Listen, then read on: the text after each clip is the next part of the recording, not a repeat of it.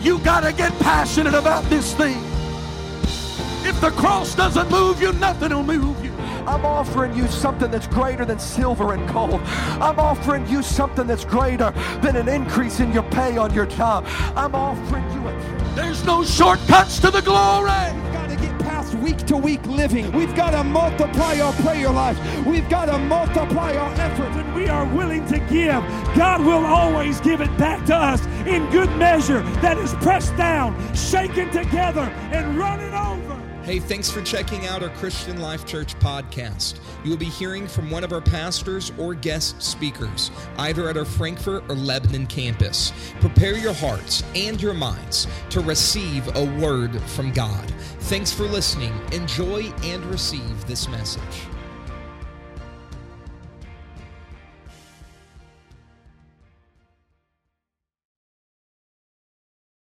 Come on, somebody lift your voice.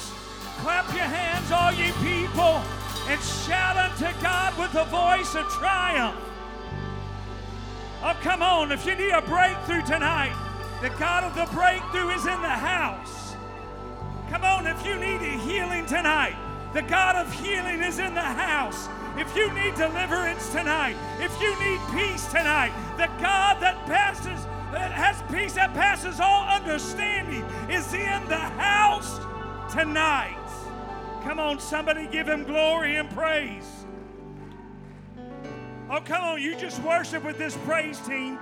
The music was kicking, the beat was going on, and you praised in. What about now? Why don't you give God praise now?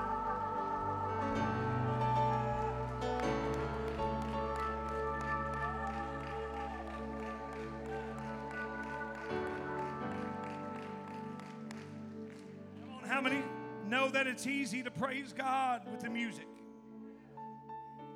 It's easy to praise God when everything is just right.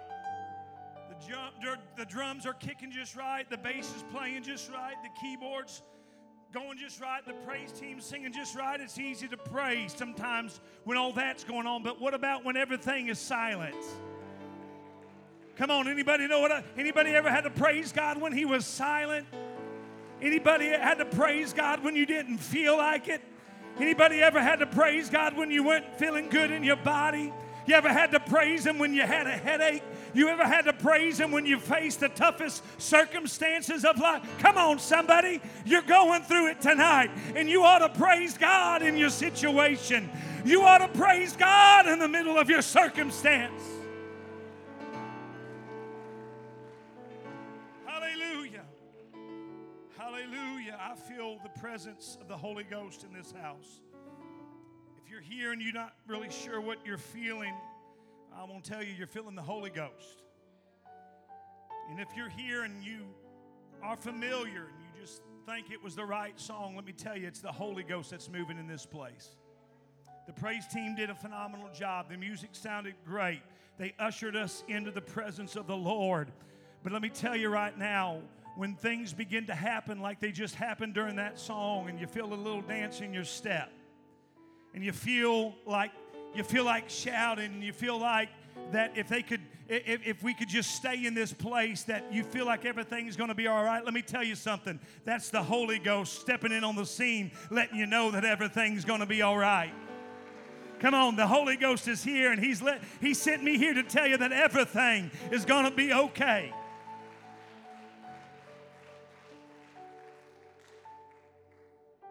I like what I feel in this place tonight. If you weren't here this morning and you weren't in Lebanon this afternoon, you missed some powerful preaching from Pastor. He did such a marvelous job here this morning and this afternoon in Lebanon. How many are thankful for the preaching of Pastor? Come on, how many are really thankful?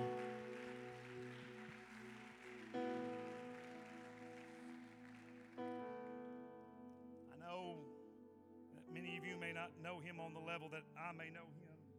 You don't see the hours of preparation and the hours of prayer and the tears that are cried late in the evening time when he is seeking the face of God for you and your family in this church. One more time, how many are thankful for a pastor that loves you?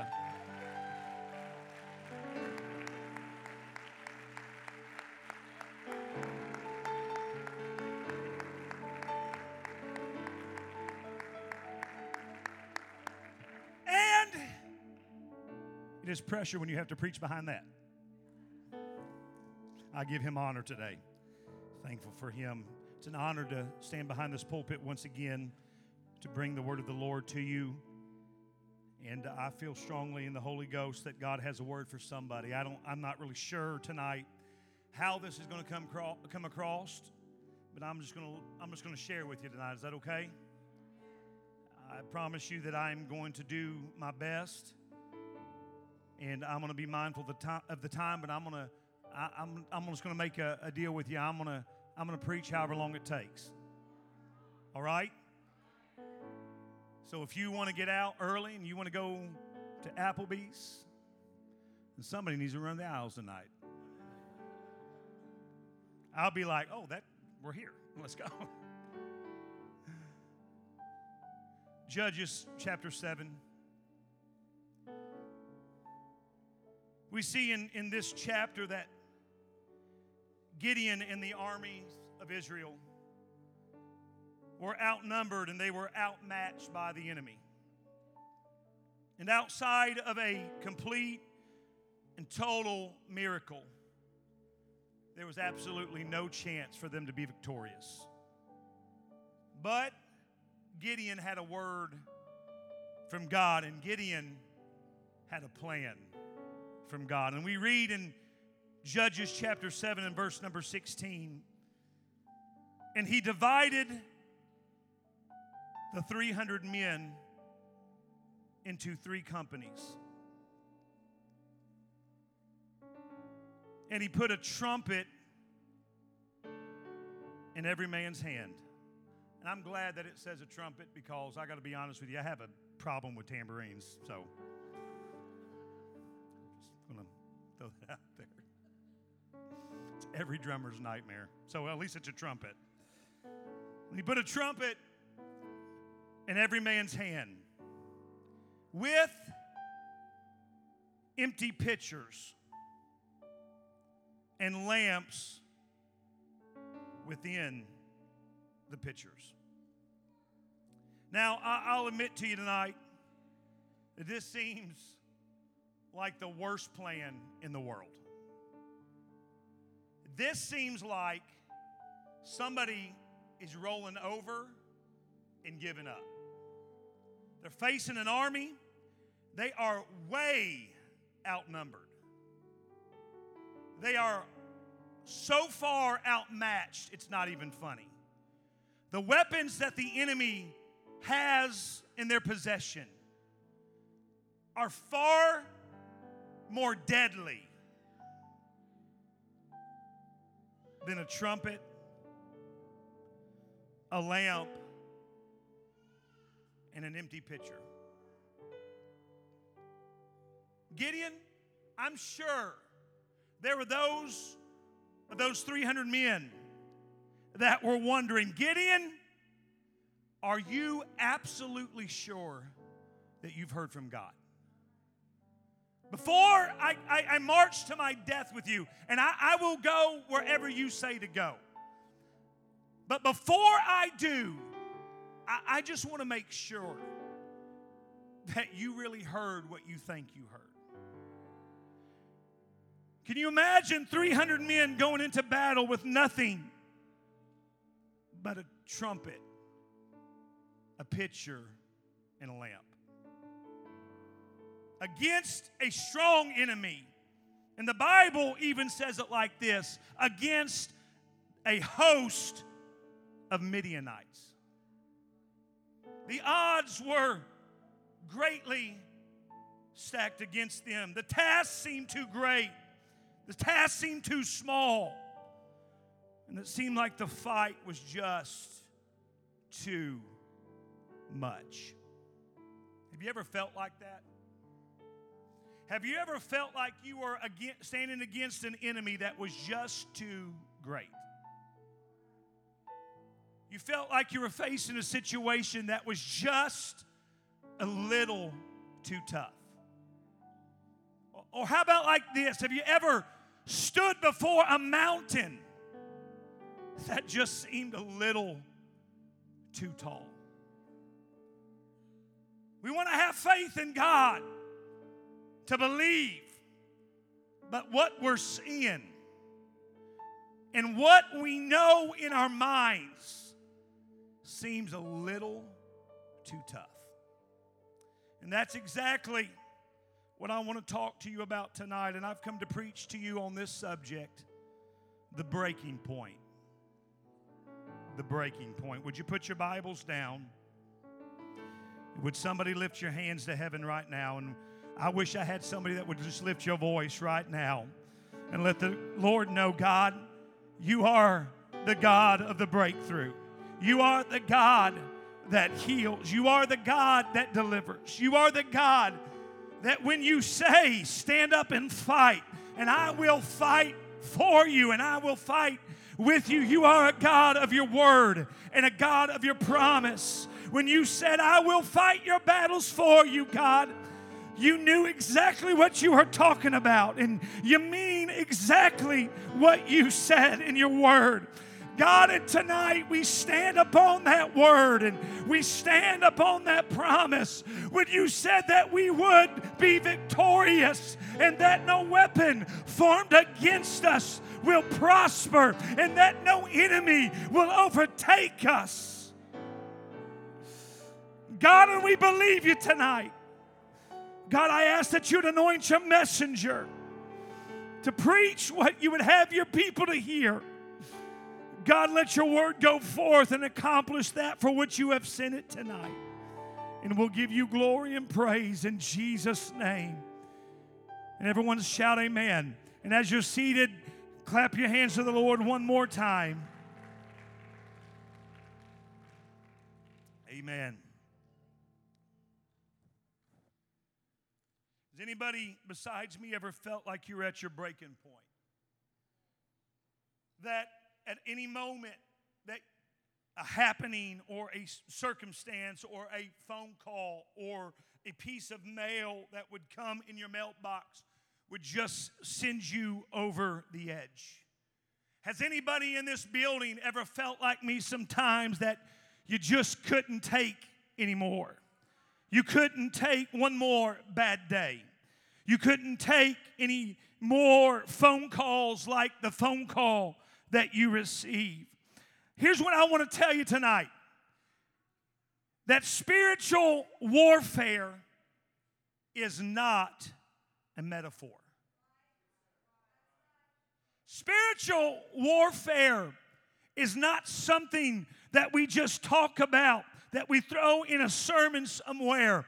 It's not something that we talk about in a service as pastor or someone else is behind this pulpit and we talk about that we've got to fight things in the spirit. It's not a fairy tale and it is not a metaphor.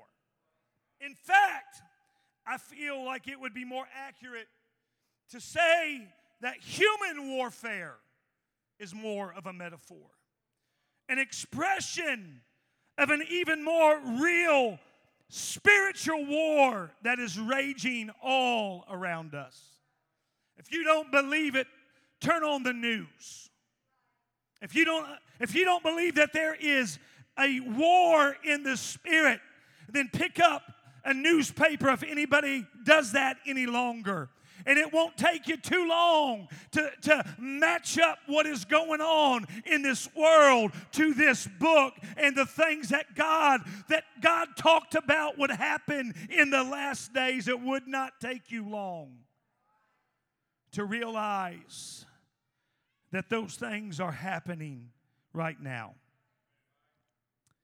And what I want to tell you tonight is that unless we engage spiritual warfare seriously, unless we are not haphazard about how we approach the enemy that has come to kill, to steal, and destroy, if we don't engage him in a very serious way, we will most likely be overcome by the enemy.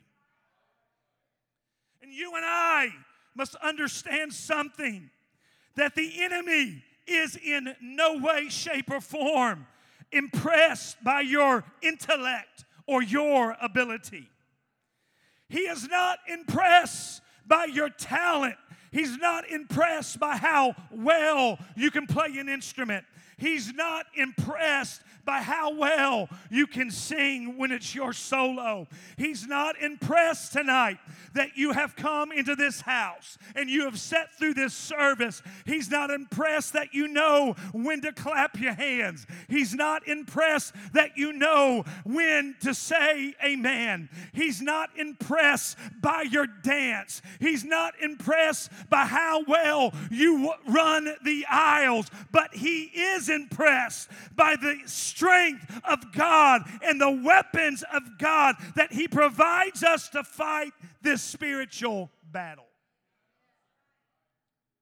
These weapons that God has equipped us with have divine powers to not only destroy the enemy and to not only overcome this enemy, but He has given us weapons that have the power to cause us to stand firm in this evil day in which we live.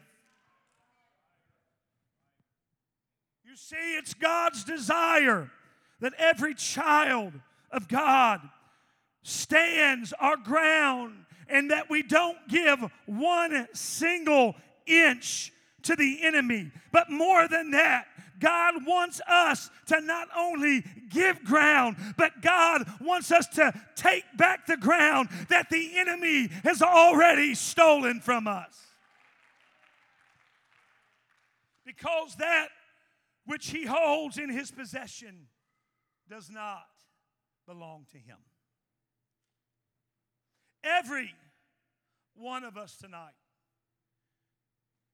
fight our own enemies.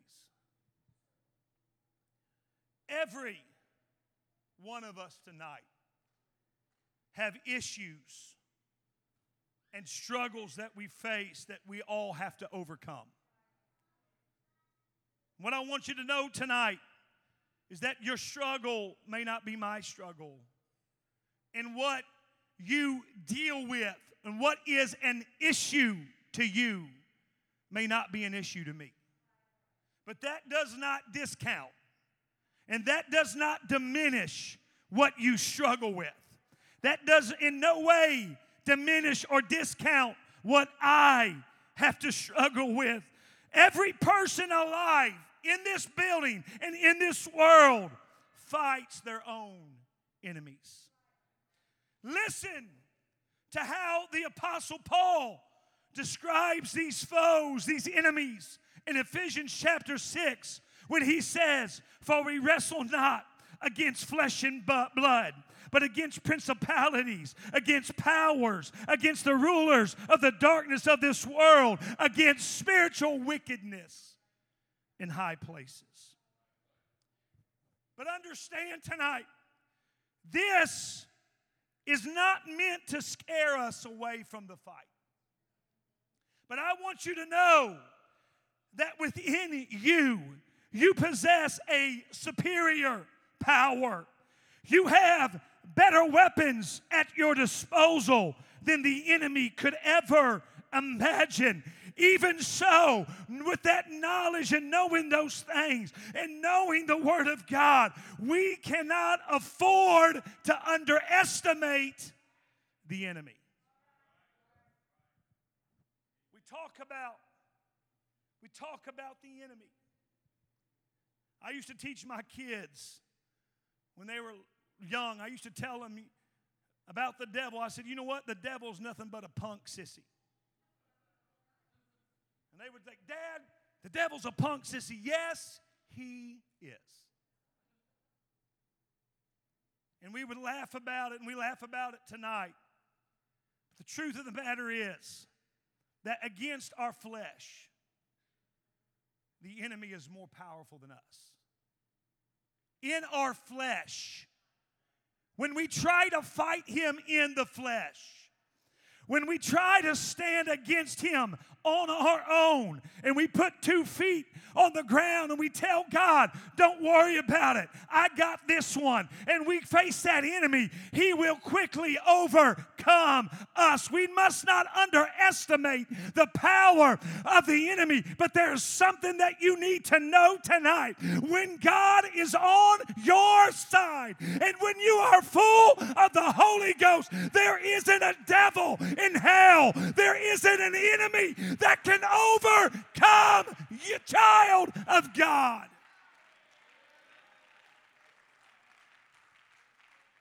Hear me. Hear me tonight. When I say we will confront some things that are beyond our flesh, enemies who are more powerful than we thought, enemies who are more cunning than we ever gave them credit for, who will attack us in ways that we didn't expect. Enemies who will do everything they can to confuse us about what is real, all the while trying to destroy us along with everything that we cherish and hold dear. I want to speak to every parent in this place tonight. Don't discount the fact that the enemy would love nothing more than to steal your children. Don't discount the fact that when they go into school every day, the devil licks his chops thinking that maybe today may be the day. You ought to pray for your children every morning on the way to school when they walk in those doors and say, God, build a hedge of protection around about them. God, protect them from the enemy that would love nothing more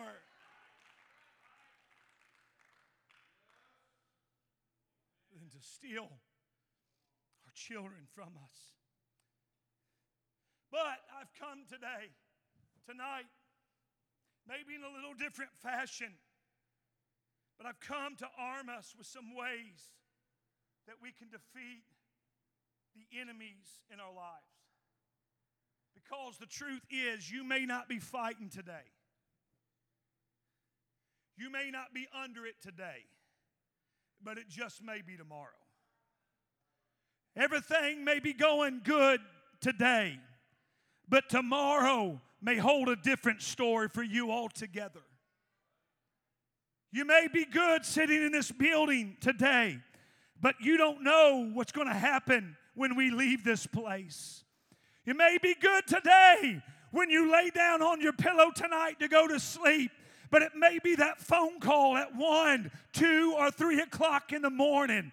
It may be that bad report that may come tomorrow, and all of a sudden you'll find yourself in the middle of the fight for your life. And unless you are equipped for it, unless you are ready to face it head on, unless you are full of the Holy Ghost, then there is nothing that you can do but hear this preacher tonight. As long as you keep God on your side, as long as you let God fight for you, everything is going to be okay.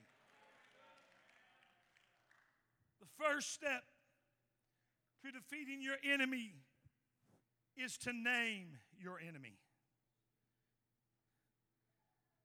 Because when we're fighting, when there's an issue, we've got to first identify the problem. You've got to know who you are fighting.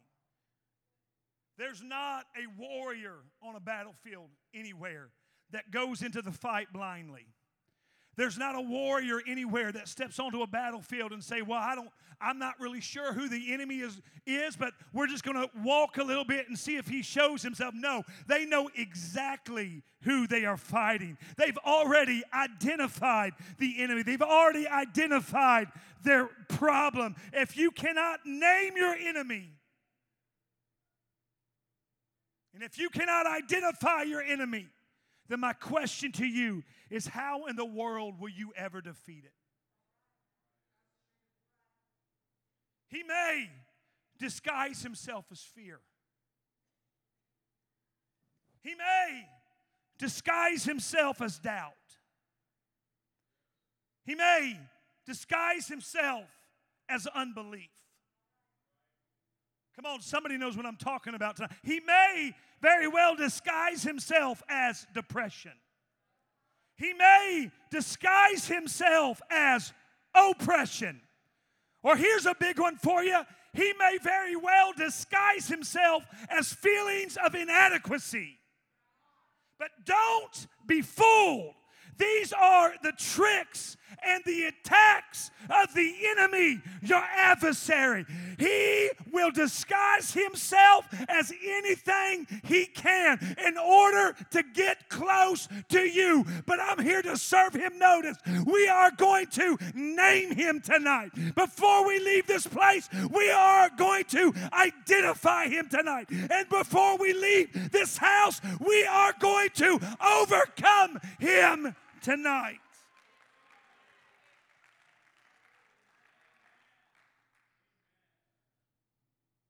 In general, now, this is not everybody, but in general, we don't like confrontation. I know some who do. I know some who really do. But in general, most of us in this place, we don't really care for confrontation. For the most part, in the natural sense of the word, there are those who thrive on it. But I'm referring to this not in the spiritual sense, but I am referring to this in the natural sense, but I'm referring to this in the spiritual sense. Because when it comes to dealing with something eternal or internal, we tend to push it to the back of our minds and hope that it will just eventually go away. You see, that's how a lot of us have fought battles over the years. Just ignoring it, hoping that tomorrow would be the dawn of a new day.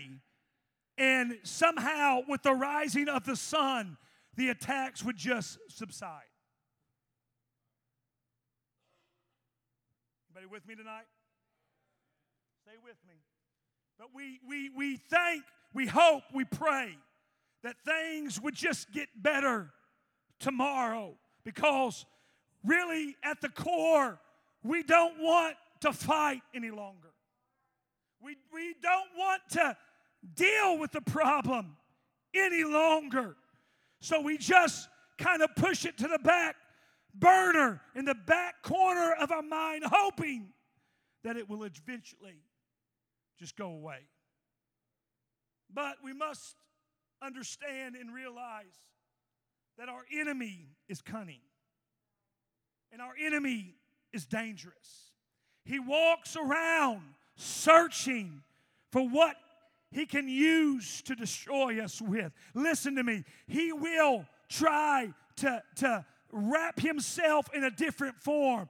He will try his best to infiltrate through just a small thing that we may allow into our home. It may be a small thing that we think, oh, well, that's cute. It won't bother us. It won't really hurt anything. But before you know it, that enemy that has disguised itself as something small and something cute, now, here, 2 weeks, 2 years, 20 years later, is grown and morphed and begin to show himself for what he really is.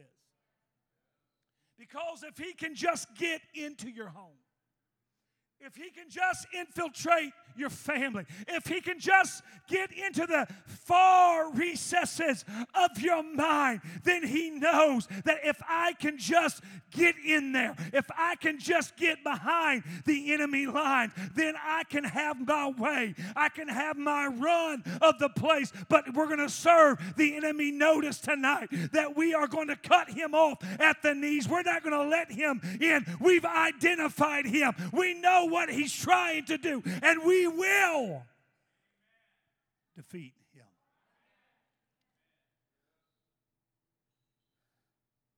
But we have to step back and identify who we are fighting We have to understand the traps that he's trying to lay in our lives. The evidence that a soldier is serious and recognizes the strength of his enemy is seen in how he names his enemy. It is seen in how he arms and prepares himself for the battle. That is why when Paul launches into the most famous spiritual warfare scripture that perhaps we find in the Bible, the first thing that he says is, finally, my brethren, be strong in the Lord and in the power of his might. Put on the whole armor of God that ye may be able to stand against the wiles of the devil. You see, because like any other war, there is no defending our spiritual enemy if we don't have the right equipment. If we don't have the right tools. If we don't have the right weapons. Wars waged carelessly are wars that are lost. Understand tonight, I don't know why, but I feel to talk to the parents again in this place, that wars waged carelessly are wars that are lost. Let me say it like this. Wars that are waged against your family. Wars that are waged against your children.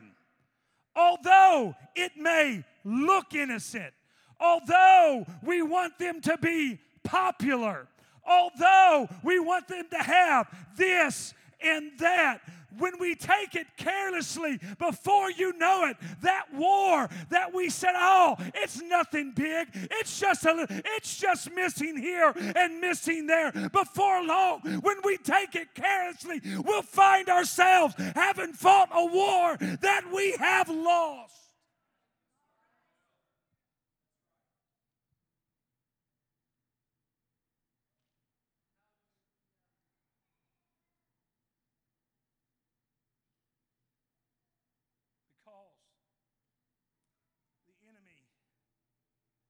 Disguise himself. Protective armor and offensive weapons really do matter. I know this is different tonight, but hang on with me, would you please? I'm speaking, if speaking of these things make us tremble and cause us to think and cause us to question, then that's good. That's what I want tonight. Because we take it so often, so haphazardly. We're very flippant about it. We just kind of want to ignore it. But I've come tonight to preach to all of us in this place. I've come to stir us in this house tonight, to make us realize that there really is an enemy, to make us realize and understand that that enemy would love nothing more than to steal, to kill, and to destroy. He would love nothing more than you to walk out of this place tonight and just turn your back on everything that you just worshiped about and everything that we have heard in this place. He would love nothing more than for you to be angry with your brother or with your sister. He would love nothing more than you just to take it and let it go in one ear and out the other. But I would to God that somebody tonight would hear this preacher and you would understand what I'm talking to you about tonight and let you know that there is a war, and if we are ever going to defeat this enemy, we are going to have to engage in this battle. We're going to have to put on the whole armor of God.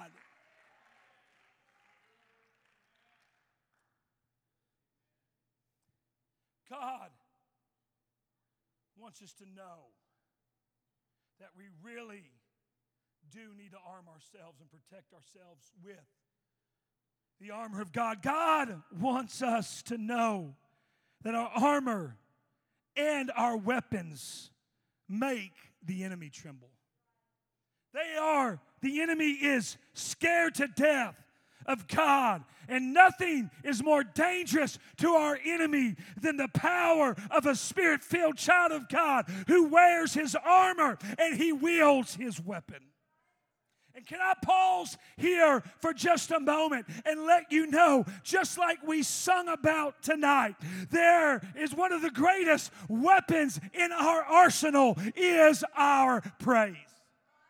Come on, one of the most dangerous weapons to the enemy is your prayer. You want to send the enemy running? You want to send the enemy on retreat? Then you just begin to praise God. You want to cause the enemy to be confounded and be confused? Then you need to praise God. Doesn't matter what's going on in your life. It doesn't matter what it looks like, but you begin to praise God. It may seem like certain defeat, but when you praise God. I wish somebody would stand to your feet right now and you would just begin to exercise, begin to wield that weapon, and somebody begin to lift your voice and praise God. In the midst of what you're going through, in the midst of what you're facing, begin to give God praise.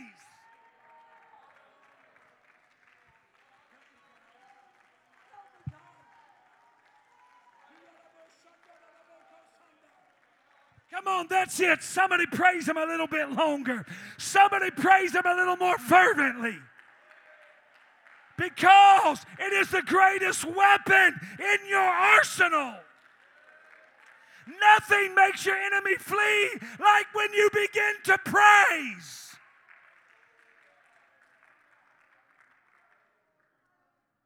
Nothing makes your enemy more terrified than when you begin to praise God in the midst of your struggle. You praise God in the midst of your battle, and praise God in the midst of trouble. So you have to name your enemy. It is said that in most rehabilitation programs, the first step is to admit that you have a problem. We tend, though, as humans, we tend to see this as weakness.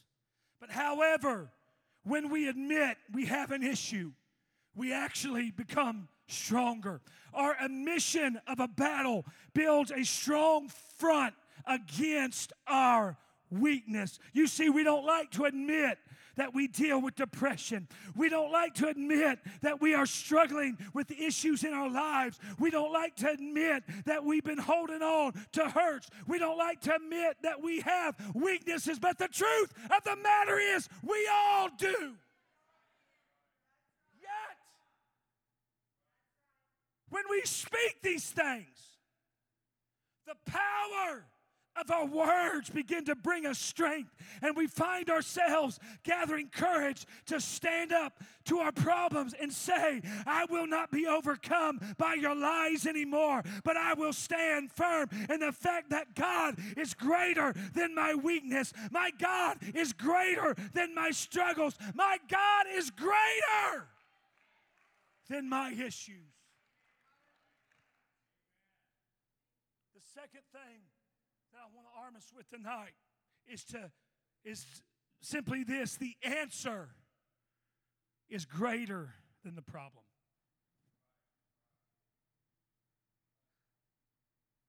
Trusting only in our own strength, we will find ourselves cowering in fear, deceived by the enemy's tactics, or even fleeing the battle altogether in assumed defeat. But Paul admonishes us when he says, finally, brethren, be strong in the Lord in the power of His might. We can look at our enemy without fear and be confident in a God who has never been defeated. He has never lost a battle. That's why when those words says that He will fight for you, you don't have to worry and you don't have to fret and you don't have to wonder if He can do it. He has never been defeated. He has never lost a battle.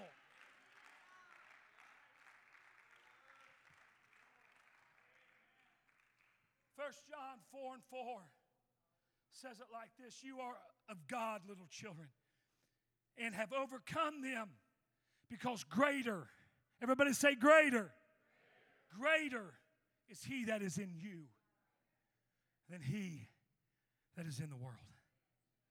We are the children of God. He is the God of the entire universe. He is the God of all creation. He is God over your problem. There is nothing, I want somebody to know tonight, there is nothing that he can't handle. There is nothing that he cannot do. There is no sickness that he cannot heal. There is no addiction that he can't break. There is no depression that he can overcome. So why worry about it when God is on your side? Just rest in the fact that God has got this. When it comes up in your mind, just say, God has got this.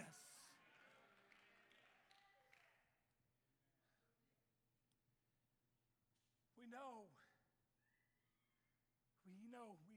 know he can. We just have to believe that he will. Our faith does not stop with God can, but we must continue with knowing that God will, because the answer is greater than the problem. So you have to name your enemy. You have to know who you are fighting. You've got to recognize that your answer is greater than the problem that you're going through.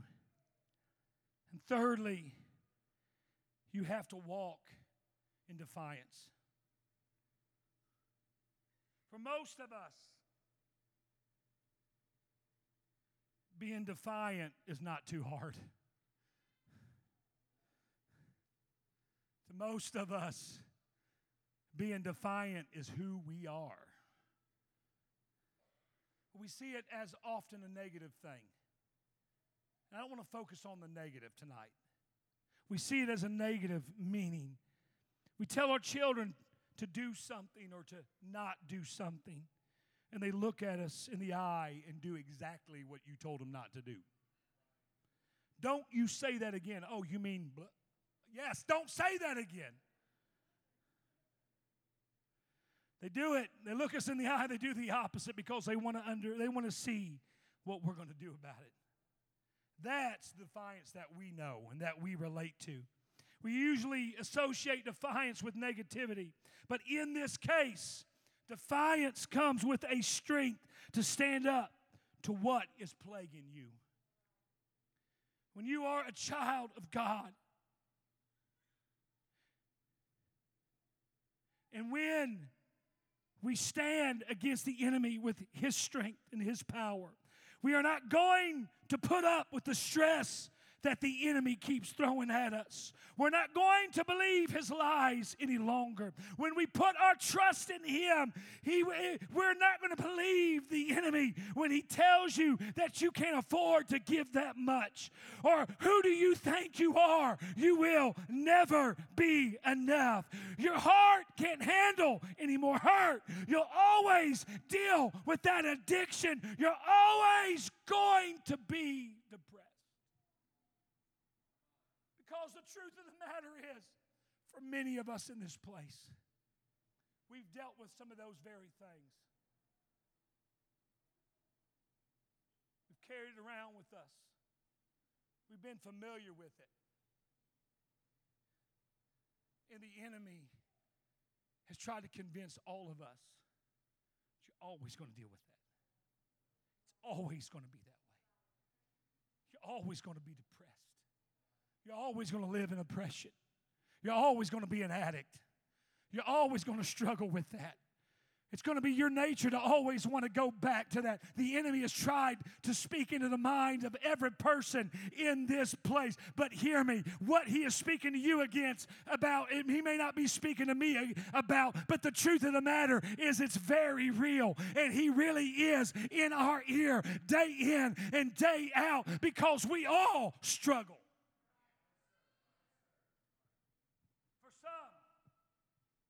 may be fear. I feel the Holy Ghost right now.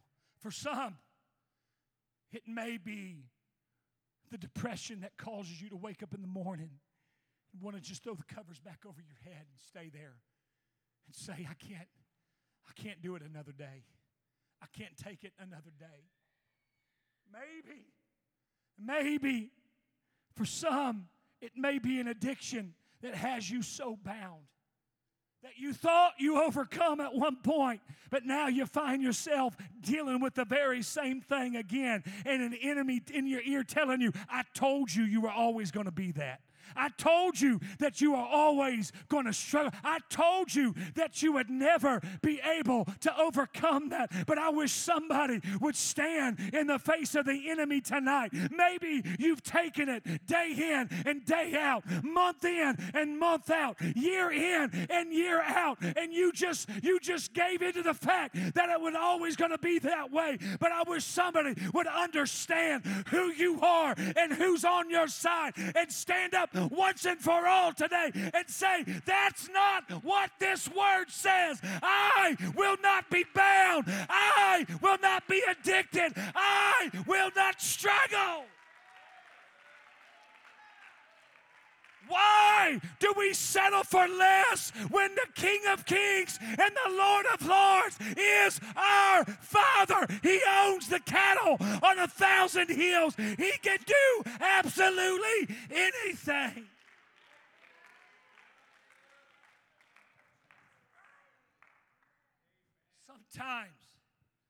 Sometimes you just have to look the enemy in the face and start declaring the word of the Lord. Tell him that no weapon formed against me will prosper. So, consider our text tonight. I'm quickly drawing to a close. The people of Israel went back to doing evil in God's sight.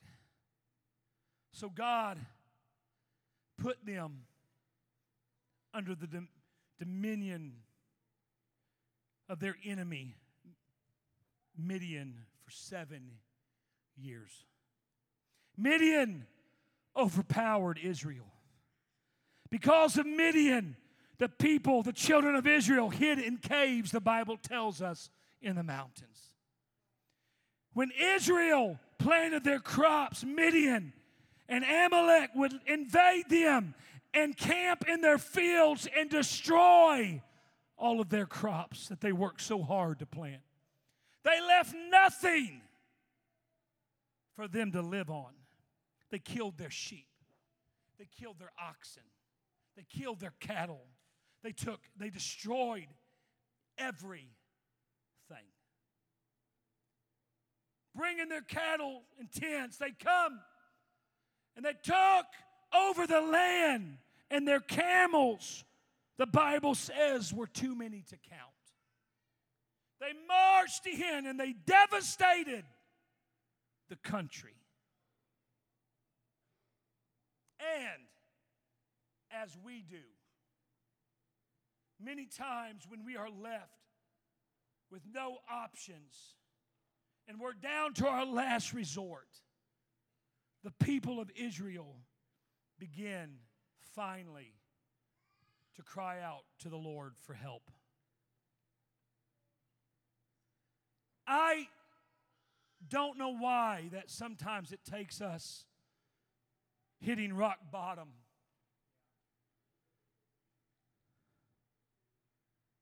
I don't understand why sometimes it takes us getting as low as we can get before we ever reach our breaking point and we cry out to the Lord for help. Why, Pastor, why is that? Why do we do that? Why is it our nature, for the newcomer, to make God our last resort when He should be our first? Why is it only after the enemy comes in and destroys everything and takes everything and robs us of everything, robs us of our joy, robs us of our peace, robs us, some of us, of our children before we ever cry out to God for help. Brother Duggar, I don't understand why we do that. But the truth of the matter is that all too often that's exactly what we do. And as much as that weighs on us, can I tell you that God isn't really concerned about that at all? Often we feel guilty because we come to God only when we reached our breaking point. We come to God only when we have no other recourse and we're ready just to throw in the towel. Say, I'm done. We say, I'm sorry. God, I'm sorry. I'm really not worthy for you to step in. I'm not really deserving of your help. So I'm not even going to ask. What parent in this house tonight, if your children came to you and they made a mess of things,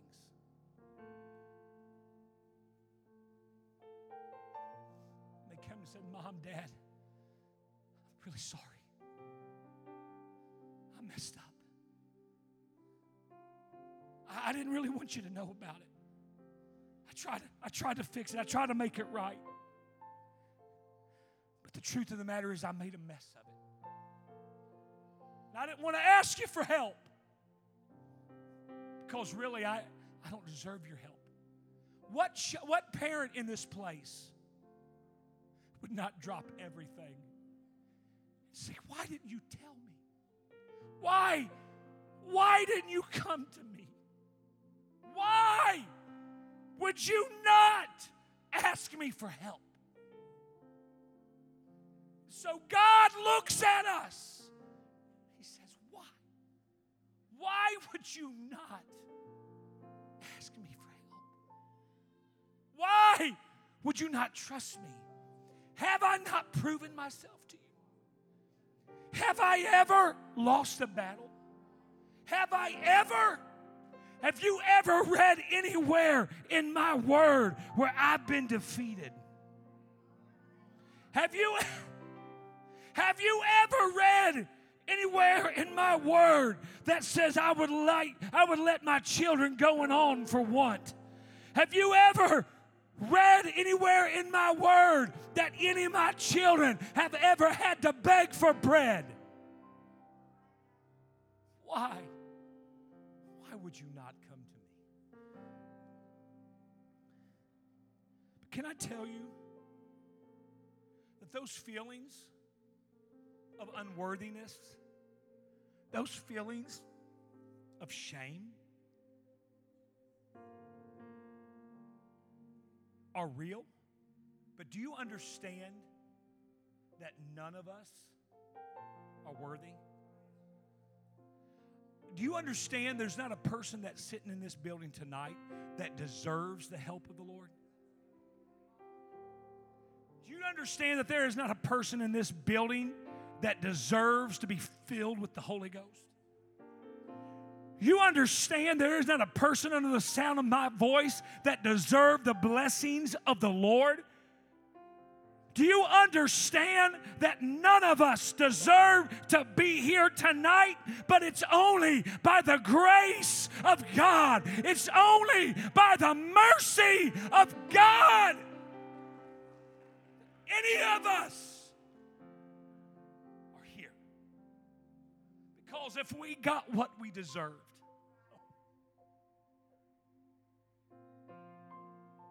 Pastor, if I got what I deserved,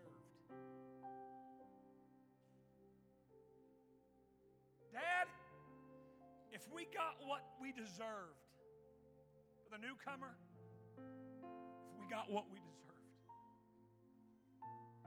there would be no hope for any of us.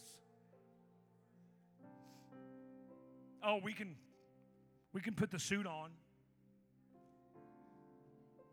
tie the tie just right, walk in with our head held high, strut into this place like we have got it going on. But the truth of the matter is that is nothing but a front, because none of us have got it all together. But I've come tonight to preach to somebody that is at their breaking point. And I've come to tell you that if you are at that rock bottom place, if you are at that breaking point, I want you to know that God is here with open arms to receive you. It doesn't matter where you've been. It doesn't matter what you've done. It doesn't matter how many times you've failed God. It doesn't matter that you've turned your back on God. It doesn't matter that you thought about walking away every day for the past year. God doesn't really care. God is in this house and He's here with open arms.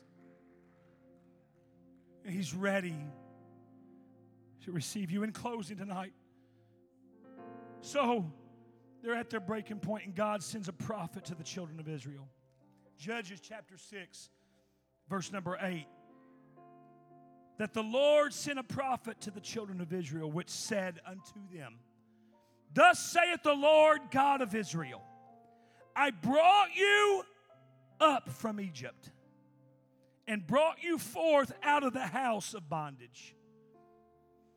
And I delivered you out of the hand of the Egyptians, and out of the hand of all that oppressed you, and drove them out from before you, and gave you their land. I did that. And I said unto you, I am the Lord your God. Fear not the gods of the Amorites, in those in whose land ye dwell, but ye have not obeyed my voice.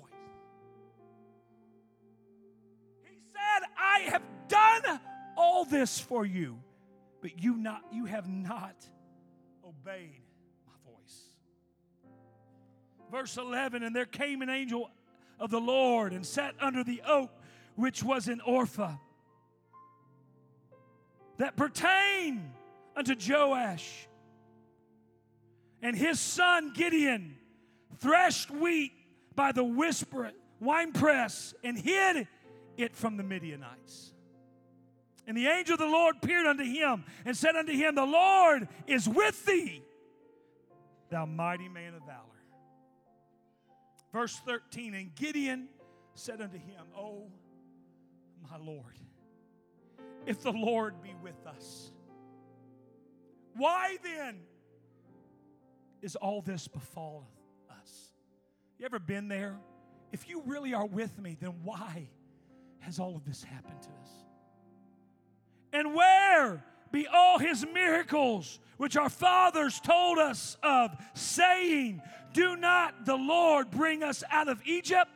But now the Lord hath forsaken us and delivered us into the hands of the Midianites. You see, Gideon's faith was literally at the breaking point. He is so low that he tests God 3 times. And God proved to him over and over again that he would be with him in the battle. And you know the story. And I'm going to quickly go through it to get where I want to end this message tonight. Gideon's faith is tested. His army of 32,000, which is already outnumbered by the Midianites by at least 100,000, that 32,000 is reduced to 10,000. And the 10,000 is reduced to 300. outnumbered, outmatched, in need of a miracle, and at their breaking point. And so we get to our text, Judges 7:16, and he divided the 300 men into 3 companies. And he put a trumpet in every man's hand with an empty pitcher and a lamp within the pitchers. And they came, the Bible says, and they broke the pitchers. They held up their lit torches and their lamps, and they blew their trumpets. And the Bible tells us that a great confusion happened among the Midianites. And they began to be so confused that they killed one another. The Israelites didn't have to kill them because they killed each other. And a great victory was had by Israel. It was literally a victory that no one could stand back and say, that could say anything other than God provided that victory. God had the glory all by himself. But what a strange choice of weapons that God used to defeat the Midianites. A trumpet. A great noise caused them to sound bigger than they actually were. The torches, they put them inside the pitchers, and when they broke the pitchers, the torches became like a flash of lightning throughout the enemy's camp. But my question in closing tonight, as you stand with me, but why the pitchers? Why? Scotty, why? Why the pitchers? In that day, in our text, when preparing to go to battle, it was the custom of the king to write the name of his enemy on a piece of pottery. And then they would smash that pottery to symbolize the defeat of their army. I don't know. Maybe the Israelites had written the name of the Midianites on their pitchers. Some scholars believe that the Israelites actually smashed their pitchers together, which would cause a great clash and would be a sign of things to come.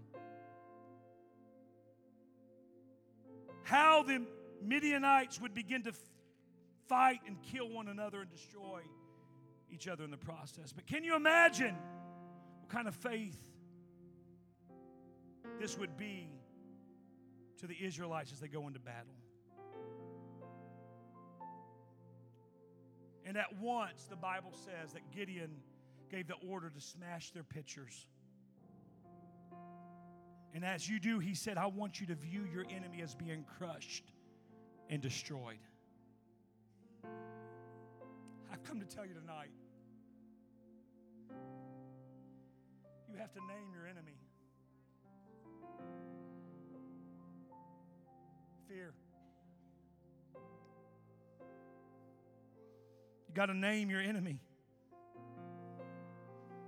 Sickness.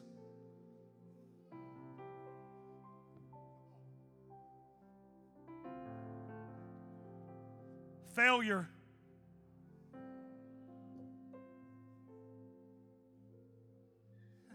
Here's a good one. Anxiety.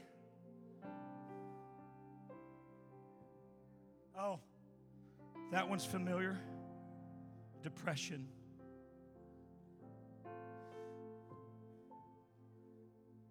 You see, you've got to name who your enemy is. You got to put a name to what you struggle with. You got to know who your enemy is, and you have to know that your answer is greater than your problem. And then you have to walk in defiance that my God is greater, and my God is more powerful, and there is nothing that He cannot solve. I have no idea what it is that you struggle with, but if it's fear, it's time to break it tonight. If it's sickness, it's time to break it tonight. If it's a past failure, you go ahead and break it tonight. If it's anxiety that keeps you up every day, then you got to break it. If it's depression, you got to serve the enemy notice that no longer will I be bound with it, but I am breaking it once and for all. Tonight, I'm here to preach to you that whatever it is that you're struggling with, you need to break it tonight. It is up to you. You've got to name it, you've got to decree it, and you've got to break it. I have no idea what it looks like for you. If it's fear, then break it once and for all. I don't know what you're facing, but greater is He that is in you than he that is in the world. Someone can smash some things in the spirit tonight if you will just step out from where you are and you just write it on your heart and you bring it down to this altar and you give it to God and say, God, I can't do it anymore, but God, I'm breaking it tonight. God, I'm putting it into it tonight. I will no longer struggle, but I will be free. Jesus, you change everything. Lives healed, whole, found here now. Jesus, come on, that's it. Somebody get real about it tonight. Somebody identify. Somebody get sick and tired of the enemy telling you that you're always going to struggle with that sickness. You don't have to struggle with it any longer. You don't have to struggle with the depression, the anxiety, the fear, but it can be broken tonight.